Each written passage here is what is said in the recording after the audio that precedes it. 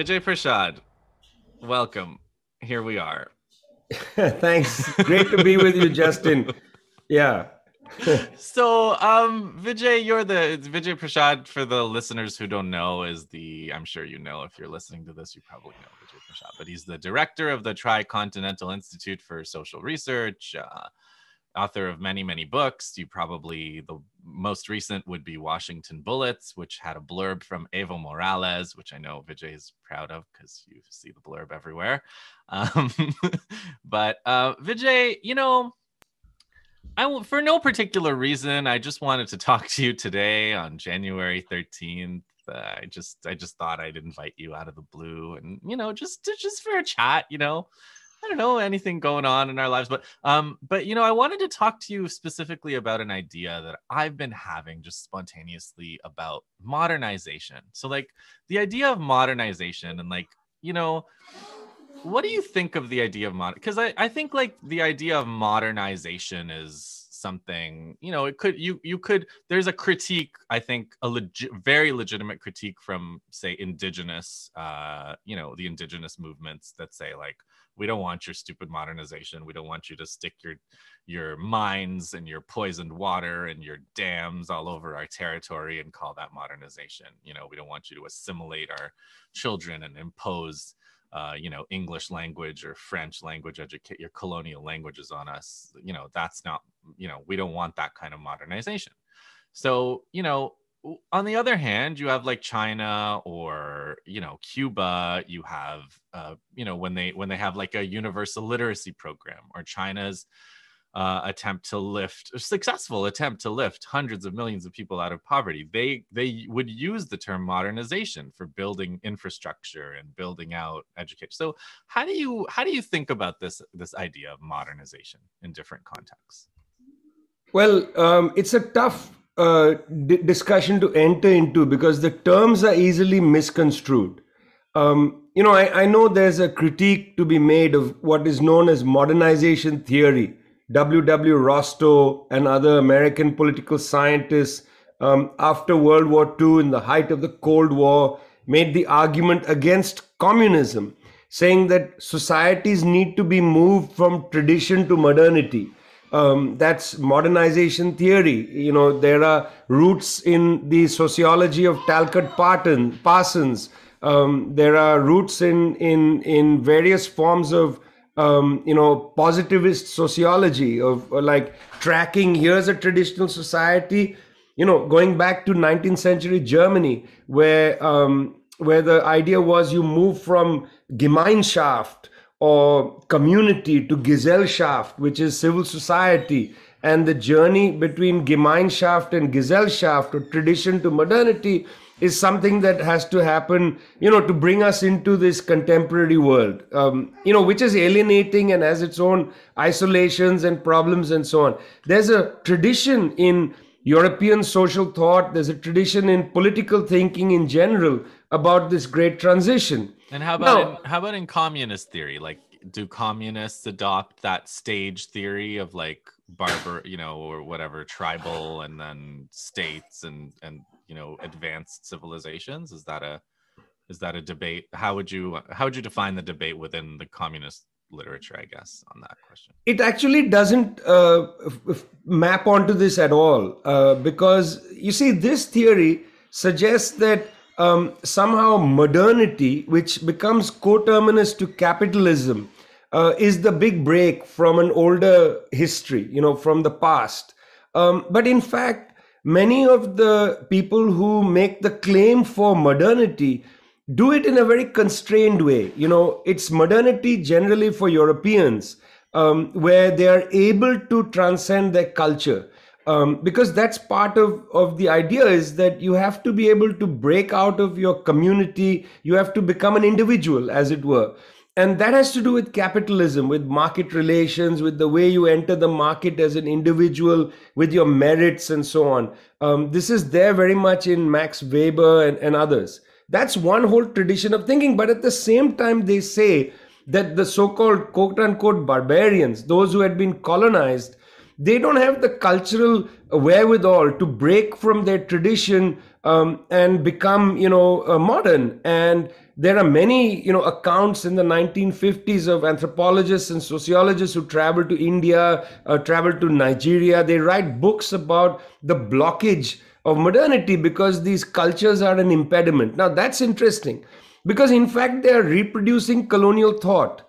In the colonial times, colonial leaders would come to, these parts of the world, Asia, Africa, Latin America, into Eastern Europe even, and they would say things like, look, these people cannot be made into modern. The most we can do is we can sort of train them to live in the modern world. They can't become modern, but they can live in the modern world. We'll Yeah. extract resources from As them it and so happens, on. they can live as our slaves, more or less, or Yeah, yeah. exactly. They have a different standard of living. I mean, when in 1984, when the Union Carbide factory exploded in Bhopal in India, an American executive said, "Look, Indians have a different idea of life. Their notion of human life is different. If 3,000 Indians die in an explosion, well, they think they'll be born again and so on. We don't need to worry about it so much." But if one American dies, that's horrendous. And by the way, this calculation is seen in wars that the United States conducts. If a US soldier is killed, that's an abomination. If 500 civilians are killed, well, we're sorry you died. But you have a different attitude to life. So that colonial thinking is very much there in modernization theory. In this theory that capitalism can come to these parts of the world, but let's face it, they don't need to be paid too much in India. Those workers, they can live in wretched conditions, and caste hierarchies can be reproduced to help maintain capitalist structures. We'll have these oppressed castes do that occupation and so on. This was mapped on to Indian reality. I'm giving you the Indian example because I know that best of all. In the communist tradition, the idea was you have to break radically from the social hierarchies of the past. Not that you go from community to individualism, you go from social hierarchy to social equality. You don't go to individualism, you go to a social world where people are not tormented by the wretched hierarchies of the past. Hierarchies reinforced by religion, by race, by caste, by patriarchy, and so on. So the communist transition period goes from social hierarchy, the wretchedness of those hierarchies, to social equality. So actually, it's quite different. Now, the thing is that maybe we suffer from a problem of language. What do we call that communist transition, from social hierarchy to social equality? Well, we call it to some extent modernization. Why should we allow, people, the capitalist groups to basically take over, monopolize the concept of modernity? We say it's a form of modernization, socialist modernization. Why? Because part of the modernization is improving the basic conditions of people's lives. You got to improve things like literacy levels. You got to improve things like access to, running water, so that because of the nature of patriarchy, women spend hours going to collect water. Their leisure time is reduced.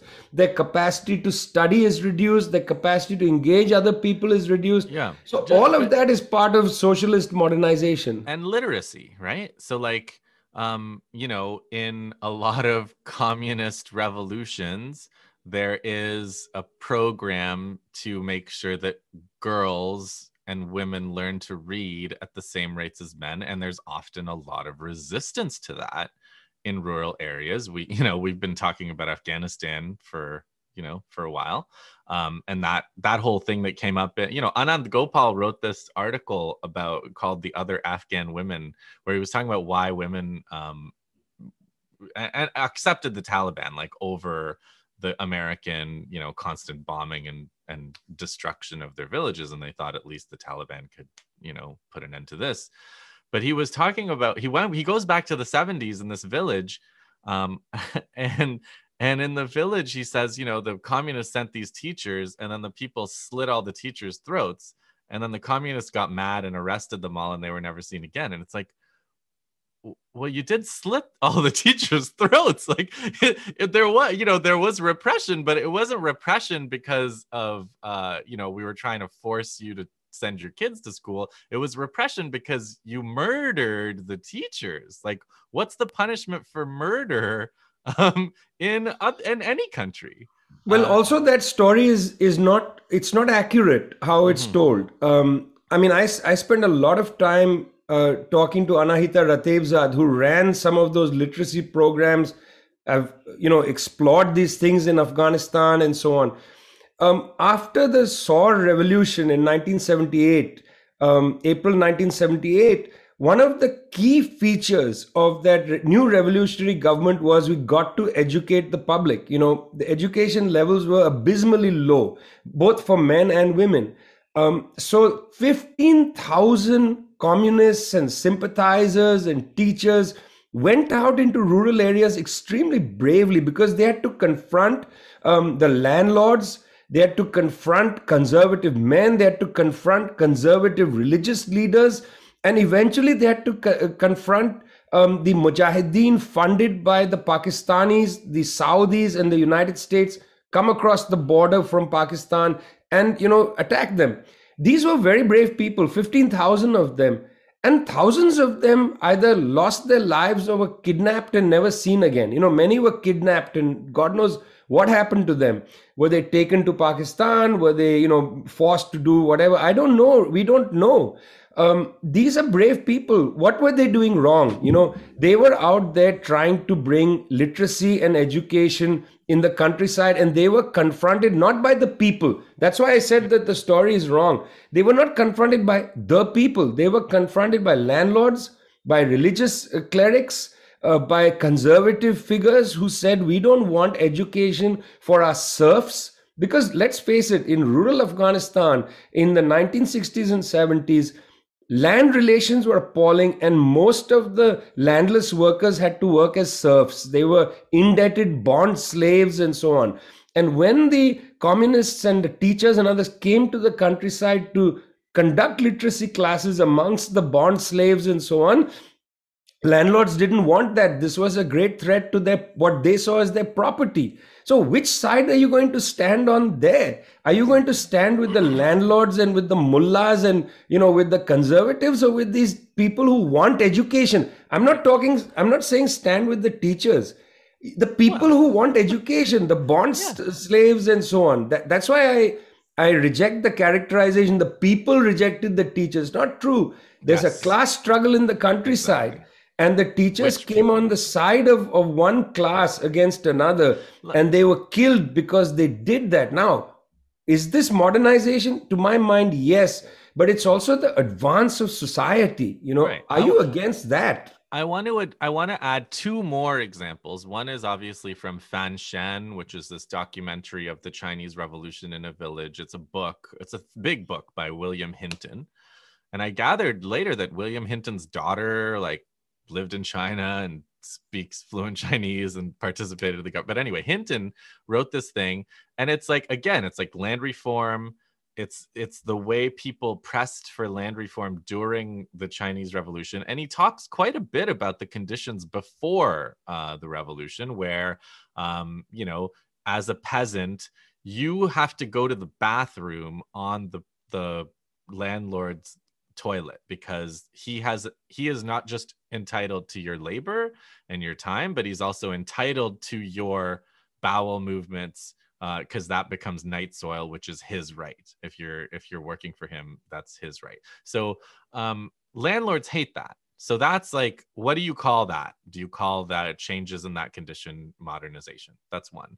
Another example I wanted to add was the US after the Civil War, the Reconstruction. That was when public education arrived in the US, especially in the South. But like most of the public education in the US starts after slavery is abolished, after the Civil War. And again, people were dragged kicking and screaming to education because the elite, the Southern elite and the racist elite despised it. And it was Black people who wanted education and demanded education that that led to that. And so, and then I just wanted to make a complete and utter contrast, which I think you will agree, I'm setting you up to agree with what Canada does.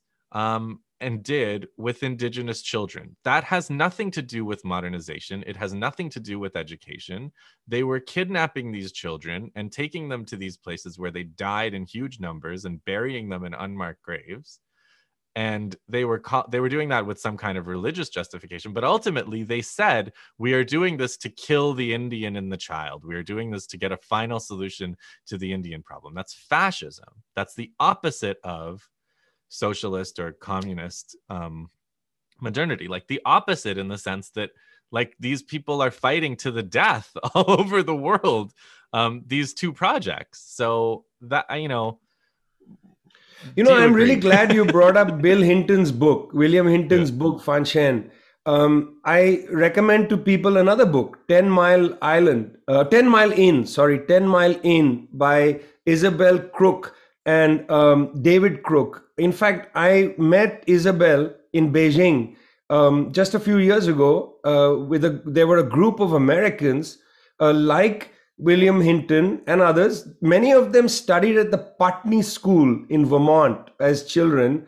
And they went to China. They were, socialists in one way or the other. Many of them worked in Chinese media. So did Isabel Crook. But 10 Mile Inn is as good a book as Fan Shan. I met William Hinton toward the end of his life. All of them were struck by the way in which the Chinese Revolution, the people involved in the Chinese Revolution, were angry with the cultural practices of their past, from foot binding to deference to landlords. When the Chinese Revolution succeeds and Mao is there at Tiananmen Square, the phrase he uses is captivating. He says, China has stood up. The idea of standing up is important. When Thomas Sankara takes power in Upper Volta in a coup d'etat in 1983, one of the first things Sankara does is he changes the name of the country. He says, Upper Volta, that's a colonial name. We don't live north of the Volta River. We are the land of upright people, Burkina Faso, the land of upright people. And then Mao says, China stands up. It stood up because, the idea of being hunched in front of a landlord, compulsory hunching. When a landlord comes by, you have to bow down. You have to bow your head. Look, eyes have to be averted. Your family is from Kerala. In Kerala, there were hideous cultural practices that the landlords and Brahmins enforced. People had to look down. Their shadow couldn't touch a Brahmin. They couldn't open an umbrella on the road. They couldn't walk on the main road. They had to walk on side roads. Women couldn't wear a top. They had to have their breasts exposed and so on. This wretched kind of culture that we inherited.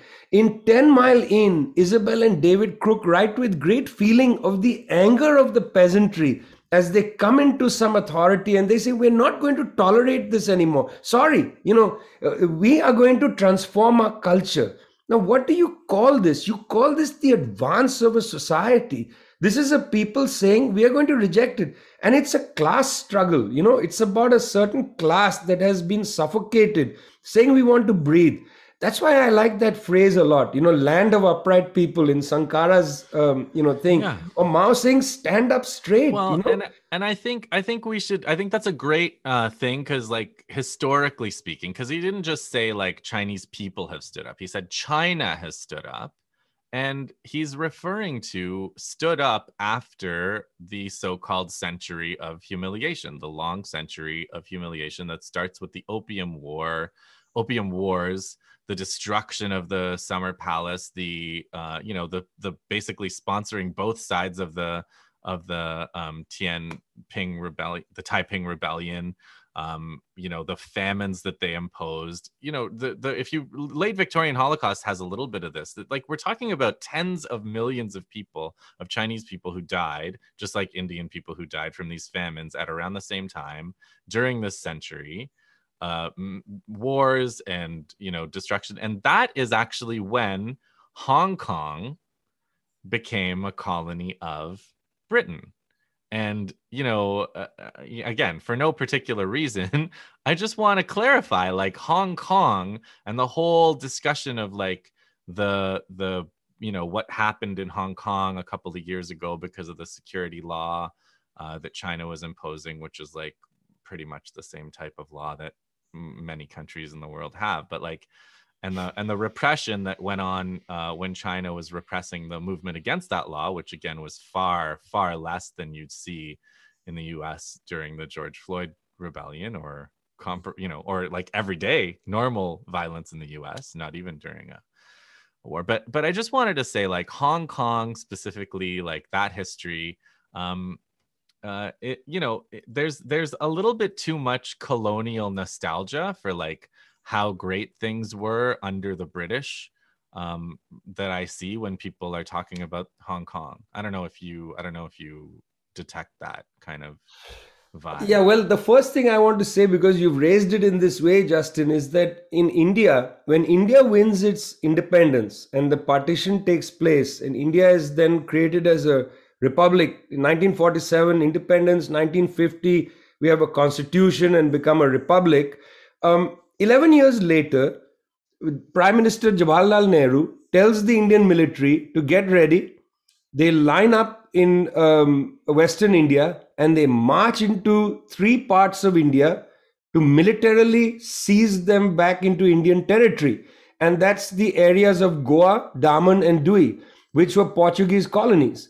So the Indian government in 1961 walks into Goa and liberates Goa from Portuguese rule. Now, Were there tanks, Vijay? they might have very There well have might have been been. tanks. This is in 1961. This is 2 years after the People's Liberation Army second time enter into the province of Tibet. The first time was in 1950. In 1959, the Potala, the palace is now under civilian rule, no longer under the rule of the lamas. 1959. But in India, this happens in 61. And by the way, nobody talks about it. It's interesting. The Chinese government in 1961, 62, 63 did not walk into Hong Kong. They waited till 1997 when effectively the lease ran out. I mean, the Chinese government actually followed the terms of the lease that had been there with the British government. What's interesting is, okay, they followed the terms of the lease. The last Governor General of Hong Kong, Chris Patten, who, by the way, oversaw the colony without any democratic rights, is now a regular guest on the British Broadcasting Corporation, BBC, regular guest, complaining about the lack of democracy in Hong Kong.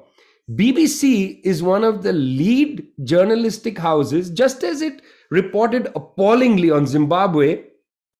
Lots of colonial nostalgia for what was previously Rhodesia, lots of nostalgia. In the same way, who's that named after? Rhodesia. What's exactly? Who is that named after? There's a question. Even Wikipedia entry is not bad. Go check out who is Rhodesia named after.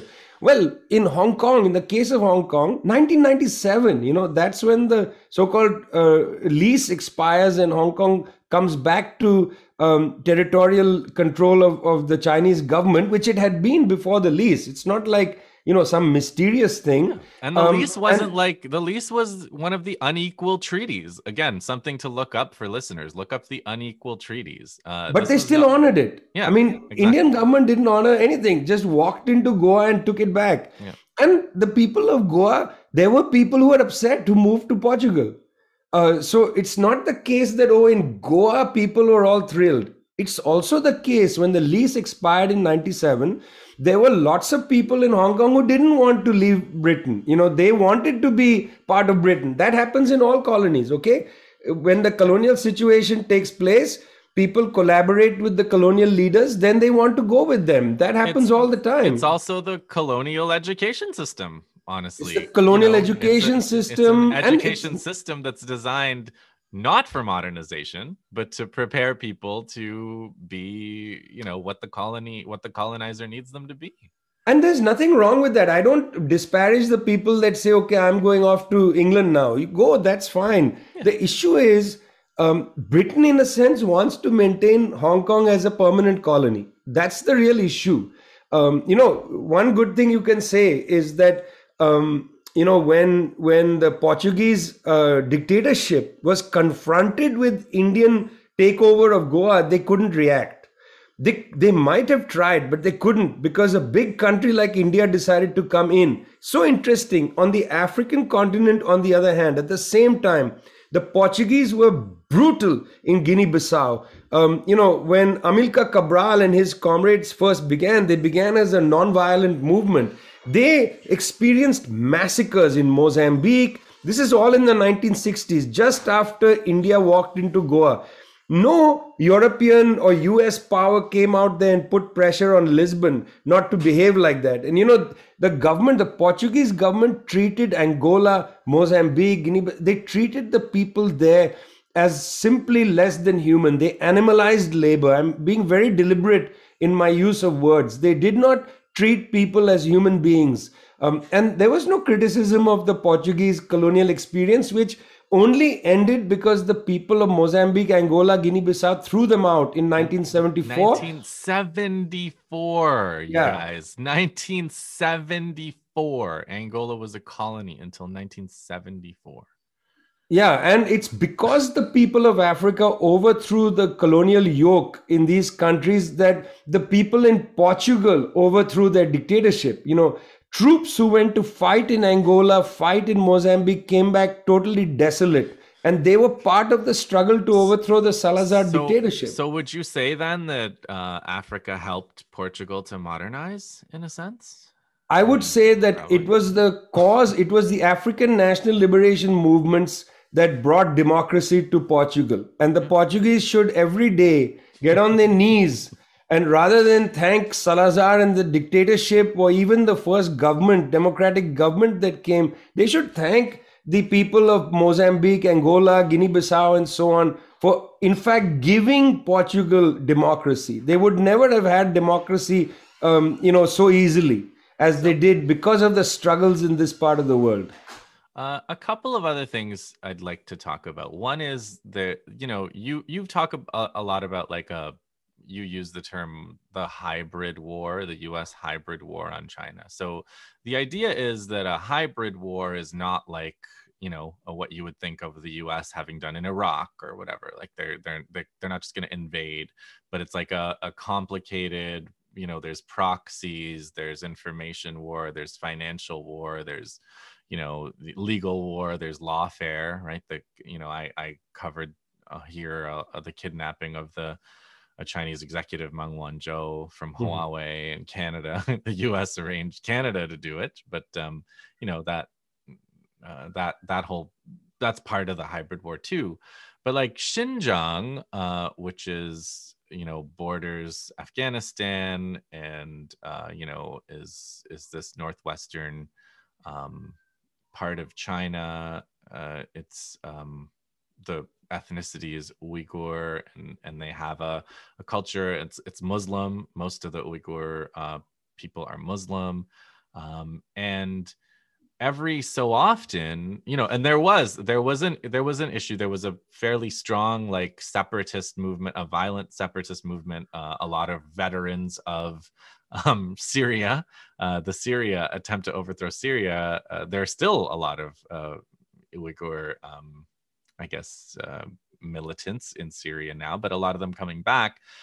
They were and people who fought in Afghanistan as well, veterans of the Afghan so-called jihad in the 80s, coming back to Xinjiang and trying to establish kind of independent so-called East Turkestan on a kind of that model, on like a Saudi model or whatever, with those kinds of practices and principles. And people there's a guy on Twitter that I follow, Maitreya Makal, and he says compare the different approaches to a terrorist attack, because there were fairly big and fairly brutal attacks by this East Turkestan movement, and the Chinese responded with this whole program where they did investments, and they arrested people and they put them in these re-education camps, because it's like everything for them is it's like that Maoist policy of like you stick people, you sit people down and you criticize them and so on. Like there's a whole history of this in Chinese history. But like his point was, maybe that re-education is bad. I'm not saying it's good, but compare that policy to the US policy, and it is clearly the lesser evil. Like if the US is attacked by terrorists, they go and bomb the country. They bomb children, they bomb women, they bomb indiscriminately. They cluster bomb, they leave bombs that are going to be there for generations. They destroyed Afghanistan, they occupied it for 20 years. They killed 1 million people in Iraq, supposedly all to fight terrorism. China has these re-education camps in Xinjiang where people are, they learn job skills and language, and there's a lot of monitoring, there's a lot of surveillance. They watch for what people do on the internet, the way the FBI, other people watch what you do on the internet. If you watch too many jihad videos, you will get a visit from the Secret Service in Canada or in the US. So like the thing in Xinjiang is, I think it's fair to say, there's a state, there's repression, there's things that they've done as a result of trying to repress this campaign of separatism and some of these organized attacks. Now, what my problem here is the people in the US that have the take on it where like we should boycott things that are produced there. We should boycott investment. We should, and the ultimate goal of that is the US strategy of creating economic hardship, unemployment, and basically trying to create a pool of resentful people with no opportunities that may then join this kind of separatist movement. So that's also part of a hybrid war. That's also part of the US strategy ultimately to break up the countries that rival them. That's their long-term idea. So I don't know, what do you think about the US hybrid war, and also for people who call for things that are actually going to hurt the people there even more?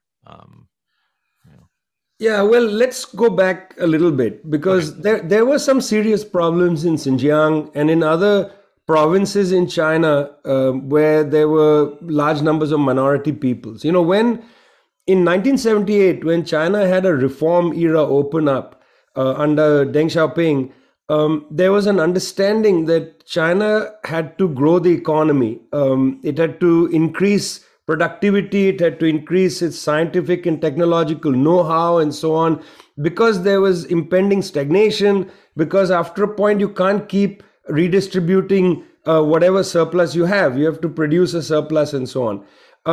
That was in 1978. By the early to mid 1990s, there was a recognition that a lot of disparities had crept in. One of the great disparities was the disparity in areas far from the Pacific, coastal region.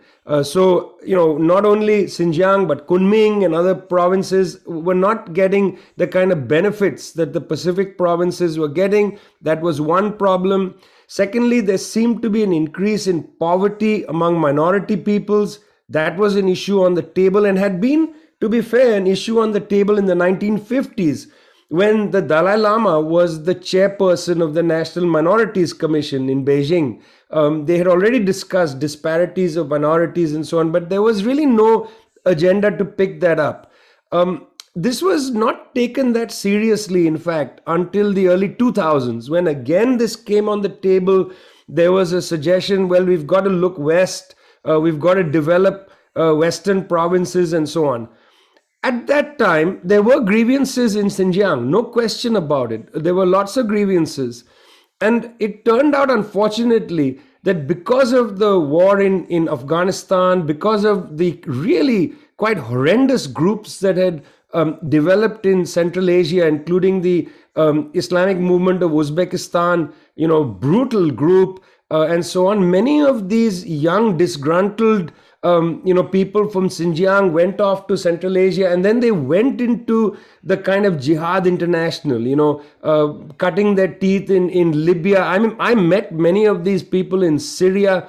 Now they are all, the headquarters of their movement is in Idlib. It's not in Xinjiang. It's not even in Central Asia. It's not in Afghanistan. It's in Idlib, Syria. That's the headquarters. I met them on the border of the Turkey and Syria. They had been involved in various attacks. They had been part of ISIS, some of them. Some of them had been in various Al Qaeda groups, Jabhat al Nusra in the its earlier iteration, and so on.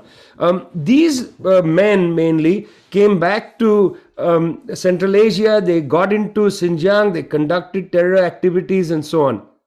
But I also want to say that they were produced by a problem, which was this kind of neglect of the region, the kind of increasing levels of disparity. When Xi Jinping comes to office in 2013, he develops this theory of one belt, one road. And then eventually it gets called the Belt and Road. And they push hard, on trying to eliminate as many disparities as possible, and particularly to eliminate disparities that are faced by minority people. So the abolition of extreme poverty, Xi Jinping and others are on record. China has lifted 800 million people out of poverty since 1949. The last 100 million were the hardest to find their way out, largely because many of them were ethnic minorities, where they had been neglected. And face it, there are some problems. There are social hierarchies in China that had to be confronted. Mao wrote about this in the early years. We've got to stop Han chauvinism. This is a lot like Lenin's writings against great Russian chauvinism. We've got to confront the fact that there are these chauvinisms and so on. So Xi Jinping put a lot of emphasis on trying to get rid of disparities between the majority population and the minorities. And this is where Xinjiang becomes, in a sense, ground zero. So does Kunming, so do other provinces. So what you see actually is a combination of various things. Poverty alleviation, you see this whole, re-education of people who have been, seduced into some of these terroristic kind of Islamic groups and so on. It's a combination of all these things happening in Xinjiang now. Now, what's partly frustrating is that the kind of communication that comes from Washington, D.C. and other places about what's happening in Xinjiang is unwilling to entertain its complexities. It's unwilling to entertain the issue of minorities who are fighting themselves to get out of poverty, fighting themselves to improve their conditions. I mean, one of the interesting features, just let me finish. Yeah. One interesting feature of this, Justin, is the question of mechanization. There was a statement made of slave labor in southern Xinjiang, in the cotton belt. Well, I would like to see John Deere come out and make a public statement about the number of heavy machinery it has sold the government and private companies in southern Xinjiang. John Deere has made a lot of money selling heavy machinery in that part of the world. If you have heavy machinery in the cotton production, what slave labor? I talked to a professor at Urumqi on this issue. She has written a PhD on this. She says, well, look, there are great problems for the laborers. There are lots of problems, just as there are problems for workers all across the world, but it doesn't come to the level of slavery or anything like that. There are struggles that must be taken seriously, but it's different than saying, it's slavery, it's genocide. These are very difficult words, and in fact, rather than elucidate, they shut off discussion. Yeah, and that's what I was going to say. You were very euphemistic when you said the literature coming out of Washington is unwilling to confront the complexities. The literature coming out of Washington comes from one psychotic Christian evangelical end times guy named Adrian Zenz, and it's not just unwilling to confront the complexities. It's willing to make up stuff out of whole cloth. So it's the information is so bad that it's hard to, that's one of the biggest problems is like it's really hard to it's really hard to assess or believe any claim that the U.S. makes out about what's going on in any. I mean, and that's true for Iran. It's true for Yemen. It's true for Venezuela or Cuba. But it's also very true for China. Well, the sad part of it is that, they manipulate the reality where there are bits and pieces of truth. There are bits and pieces of truth which are put under heavy concepts that make you feel like something horrible is transpiring. The bits and pieces of truth. There have been neglect of minority people. Nobody is denying that in Beijing. In fact, there are documents written about this that directed people in the poverty alleviation campaign to focus on the question of minority disparity. So they take that, little bits and pieces of the disparity literature, or they take bits and pieces of the fact that, the Chinese government is going after people who've been influenced by this ideology, the kind of jihadist ideology. Look, we're talking, this is the 20th anniversary of Guantanamo's being set up. I'm not saying that there's a perfect way to deal with the fact of some sort of ideology that is committed to mass murder or whatever. I don't know if there's a perfect way to do it, but certainly this is not as bad as going and wholesale bombing a country into extinction. Even what the Russians did in Chechnya, you're not seeing that in Xinjiang. I mean, what the Americans did in Iraq, what the Russians did in Chechnya, what the British did during colonial times, where they just said, we're going to go and bomb the savages.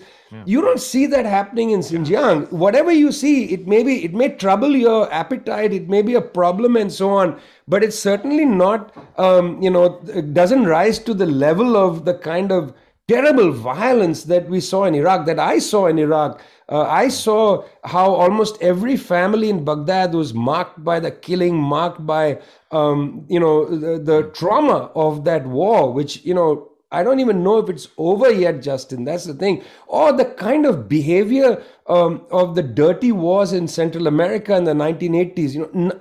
None of this rises to that standard. Well, and I mean, like the cultural genocide accusations also don't hold up. There's language, there's signage, there's language education in Uyghur.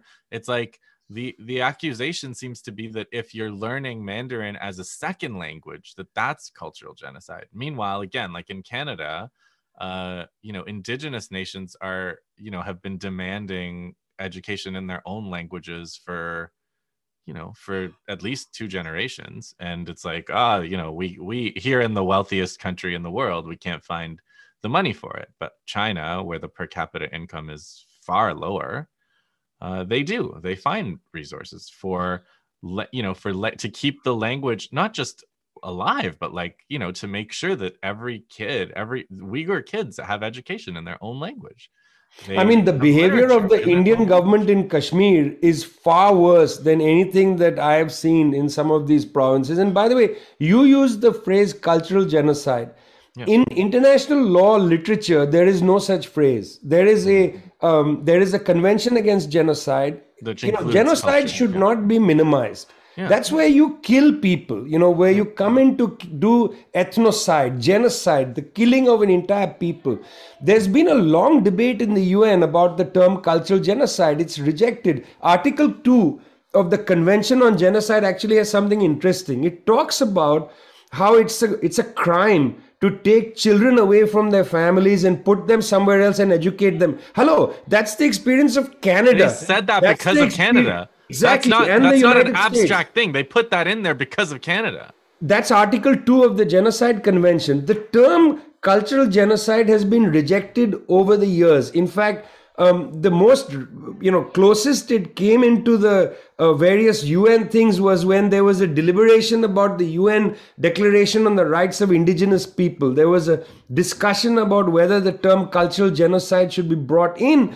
This is in 1994 in Article 7. I remember this as if it was yesterday, this debate, because I have had strong feelings about how people's culture is taken away from them and so on.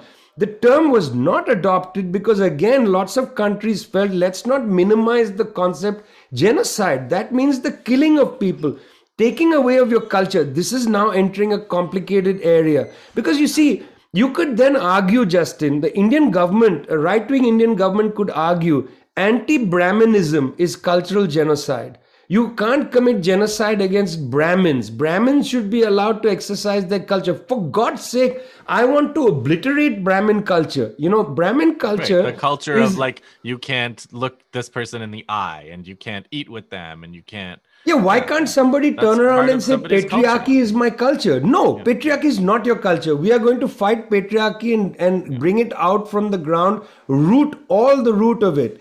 And so that's the reason why cultural genocide, there was hesitancy because people knew what will happen is, and remember, this is 1994. This debate has been going from 1948, Convention on Genocide, till the 90s, right through the period of the 1960s when new cultural forms were appearing. People were talking about women's rights, people were talking about gay rights, people were talking about the rights of minorities and so on.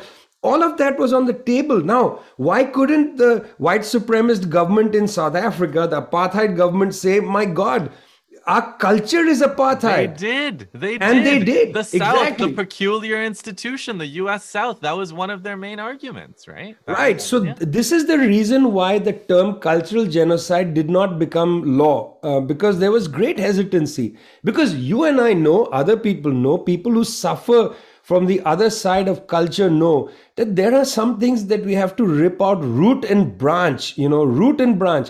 In Tibet, for instance, until, right through when the lamas were in charge, the wretched feudal condition for the serfs must be recognized and put on the table.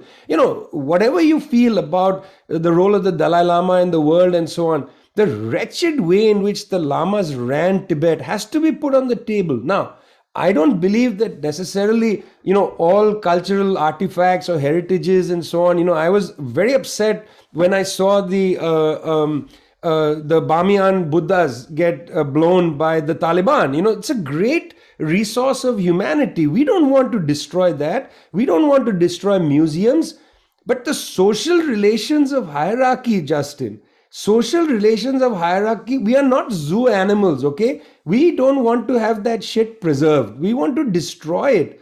Call it modernization, call it whatever you want. But if you start calling that cultural genocide, you will drift immediately to the right. Yeah. Because you will then give an opening to Mr. Narendra Modi to say, caste is our culture, and therefore any attempt to get rid of caste is the genocide of our culture.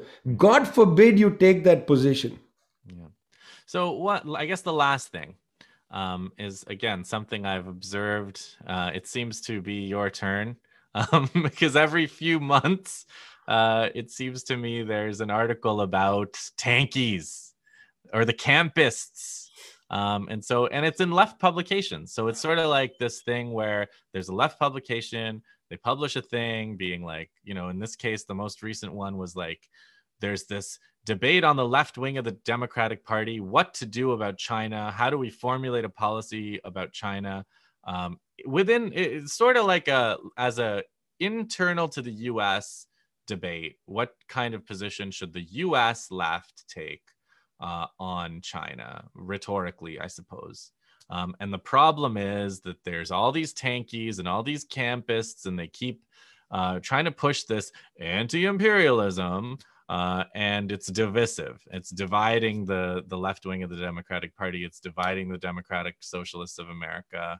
And this article concludes with this thing where they say, during the last Cold War, the U.S. monopolized freedom, and the USSR monopolized the discourse of peace. And, it seems like we can't have both. And, I don't know what we're going to do about China. And it's like the other pattern that I notice is like, there's like they kind of go after individuals too. So it's like, I remember during when Syria was big, they went after Rania Khalek in a big way. And they were like, Rania Khalek is an Assadist. And it's like, never really about the individual. It's sort of like they target people so that they hope I think that the tankies will disassociate from this, because it's like, well, we don't want to get criticized the way Irania's getting criticized, because that's really nasty. And now it's looks like it's your turn. So, congratulations, I guess. In I order. suppose. I mean, the striking thing, Justin, is that in the one paragraph where I appear in this article, there are two different places where the journalist essentially puts words into my mouth. Yeah, Once he perfect. says this is sort of what he must be saying, Yeah. and he says, well, maybe somewhere around here. I mean, that to me is an outrageous use of if you're not clear. I spoke to the journalist. If the journalist is not clear about what I said to him, he had my phone number. He could have called me till the very last moment to say, can you clarify? He could have literally said what he wrote. He could have said, hey, it sounds like you're saying that destruction of indigenous peoples' cultures is good. Is that what you're saying, Vijay? Because it doesn't sound like the And, kind of and thing you would say. 30 years plus of writing, over 30 books, thousands of articles in which I've been very clear about my opinions on British rule in India, on the massacre of native people, genocide of native people in the Americas, very clear in all the stuff that I've written, to then suggest that my analogy was suggesting that I believed it was okay to conduct the genocide of native people. I find that not only to be disingenuous, that's libel. And I've written a letter to the editors of the Nation. I hope they publish it. Unfortunately, in the United States, libel laws are very weak. They actually protect the person who makes the libel statement. So it's no point going on that road. But I have written to the Nation, and I know this is libel. The journalist has libeled me, and I have nothing to feel embarrassed about or ashamed of. I have strong opinions. I will not bow from those opinions. Honestly, I don't care what your position is on China, but I do hope that people are against the war that is being built up against China, But I mean, because the that's facts, the extinction. facts, the facts also matter, right? Because it's like they say they can make a claim that genocide, anybody is committing genocide, and then if you say, well, I don't think the facts hold up that claim, you become a genocide denier, which is like, a Holocaust denier, which is like the worst thing you can be. So that's, Well, but some of this is a carryover from Syria. I mean, I of find that course, many of the yeah, people they're who were still angry mad with, at you. They're yeah, still they're mad still at you over angry with Syria. me for the whatever reporting I did from inside Syria, Yeah. including Kalamun and from northern Syria in the Turkish border and so on. They still hate me for my reporting in Syria. Some of them still hate me for my reporting in Libya. Palestine. These are just people who have an axe to grind, and I get it. I'm sorry you don't like what I say, and I'm sorry that you're upset that people read me. That's what really is Yeah. bothersome to people. Yeah. I'm sorry about all that. Go and write your own stories. Tell your own stories. Why are you so obsessed with me? Why do you constantly harass people who maybe refer to me or tweet something that these people are obsessive. Then Yeah. I wonder, are they real? And that's a serious question given revelations about the troll farms in India. I And mean, there's yeah, the real. There's also there's right there in the congressional record. There's like hundreds of millions of dollars for media who attack China and try to attack China's favorable impression in the world. Like there was a law passed for like $300 million a year for that. Like, it's a lot of money to leave on the table if you're a media operation, so I just, it's the thing about these kind of Cold War literature, fights, right? Like Louis Alday has said this. He's like, we know now in the 70s that there were all kinds of shenanigans where the state was involved in funding these kinds of Cold War anti-communist programs. We'll only know the details of these programs 30 years from now. So like, but the idea that they've stopped, the idea that this just ended in the 70s strikes me as kind of unlikely. So, keeping the US left clean of tankies, trying to drive anti-imperialists out of US politics at every turn, I think is a very important agenda item for them. And so anybody like you who writes a lot, and develops even a modest follow. I'm not to understate your following, Vijay. But, No, but all I would say to the US government and its various acolytes and so on is good luck. I mean, good luck with what you're trying to do. Basically, history is against you. Yeah. History is against you. Most people, around the world looking at these matters understand that, look, the United States government comes at them with guns and with terrible deals on paper. The Cubans come with doctors. The Chinese come with doctors and with various kinds of aid, and sometimes with bad deals as well. Okay, those are there, but they also come with other things. They don't come and bomb them. When is the last time the Chinese government has bombed a country on the African continent? Or when is the last time the Cubans have gone and destabilized a government anywhere? Let's grow up, guys. History is against you. History is against imperialism. You have to face it. And all these people who are basically hand-wringing liberal imperialists, they need to get with the program. You want to think we got to make a choice between, what was it? Peace and freedom. Yeah. You got to make a choice between. I don't believe so. I believe in peace and freedom. You hand wring over what choice you're going to make. I believe in peace and freedom, and we are going to win. And that's it. That's it. Vijay Prashad, thank you for joining me today. Thanks a lot.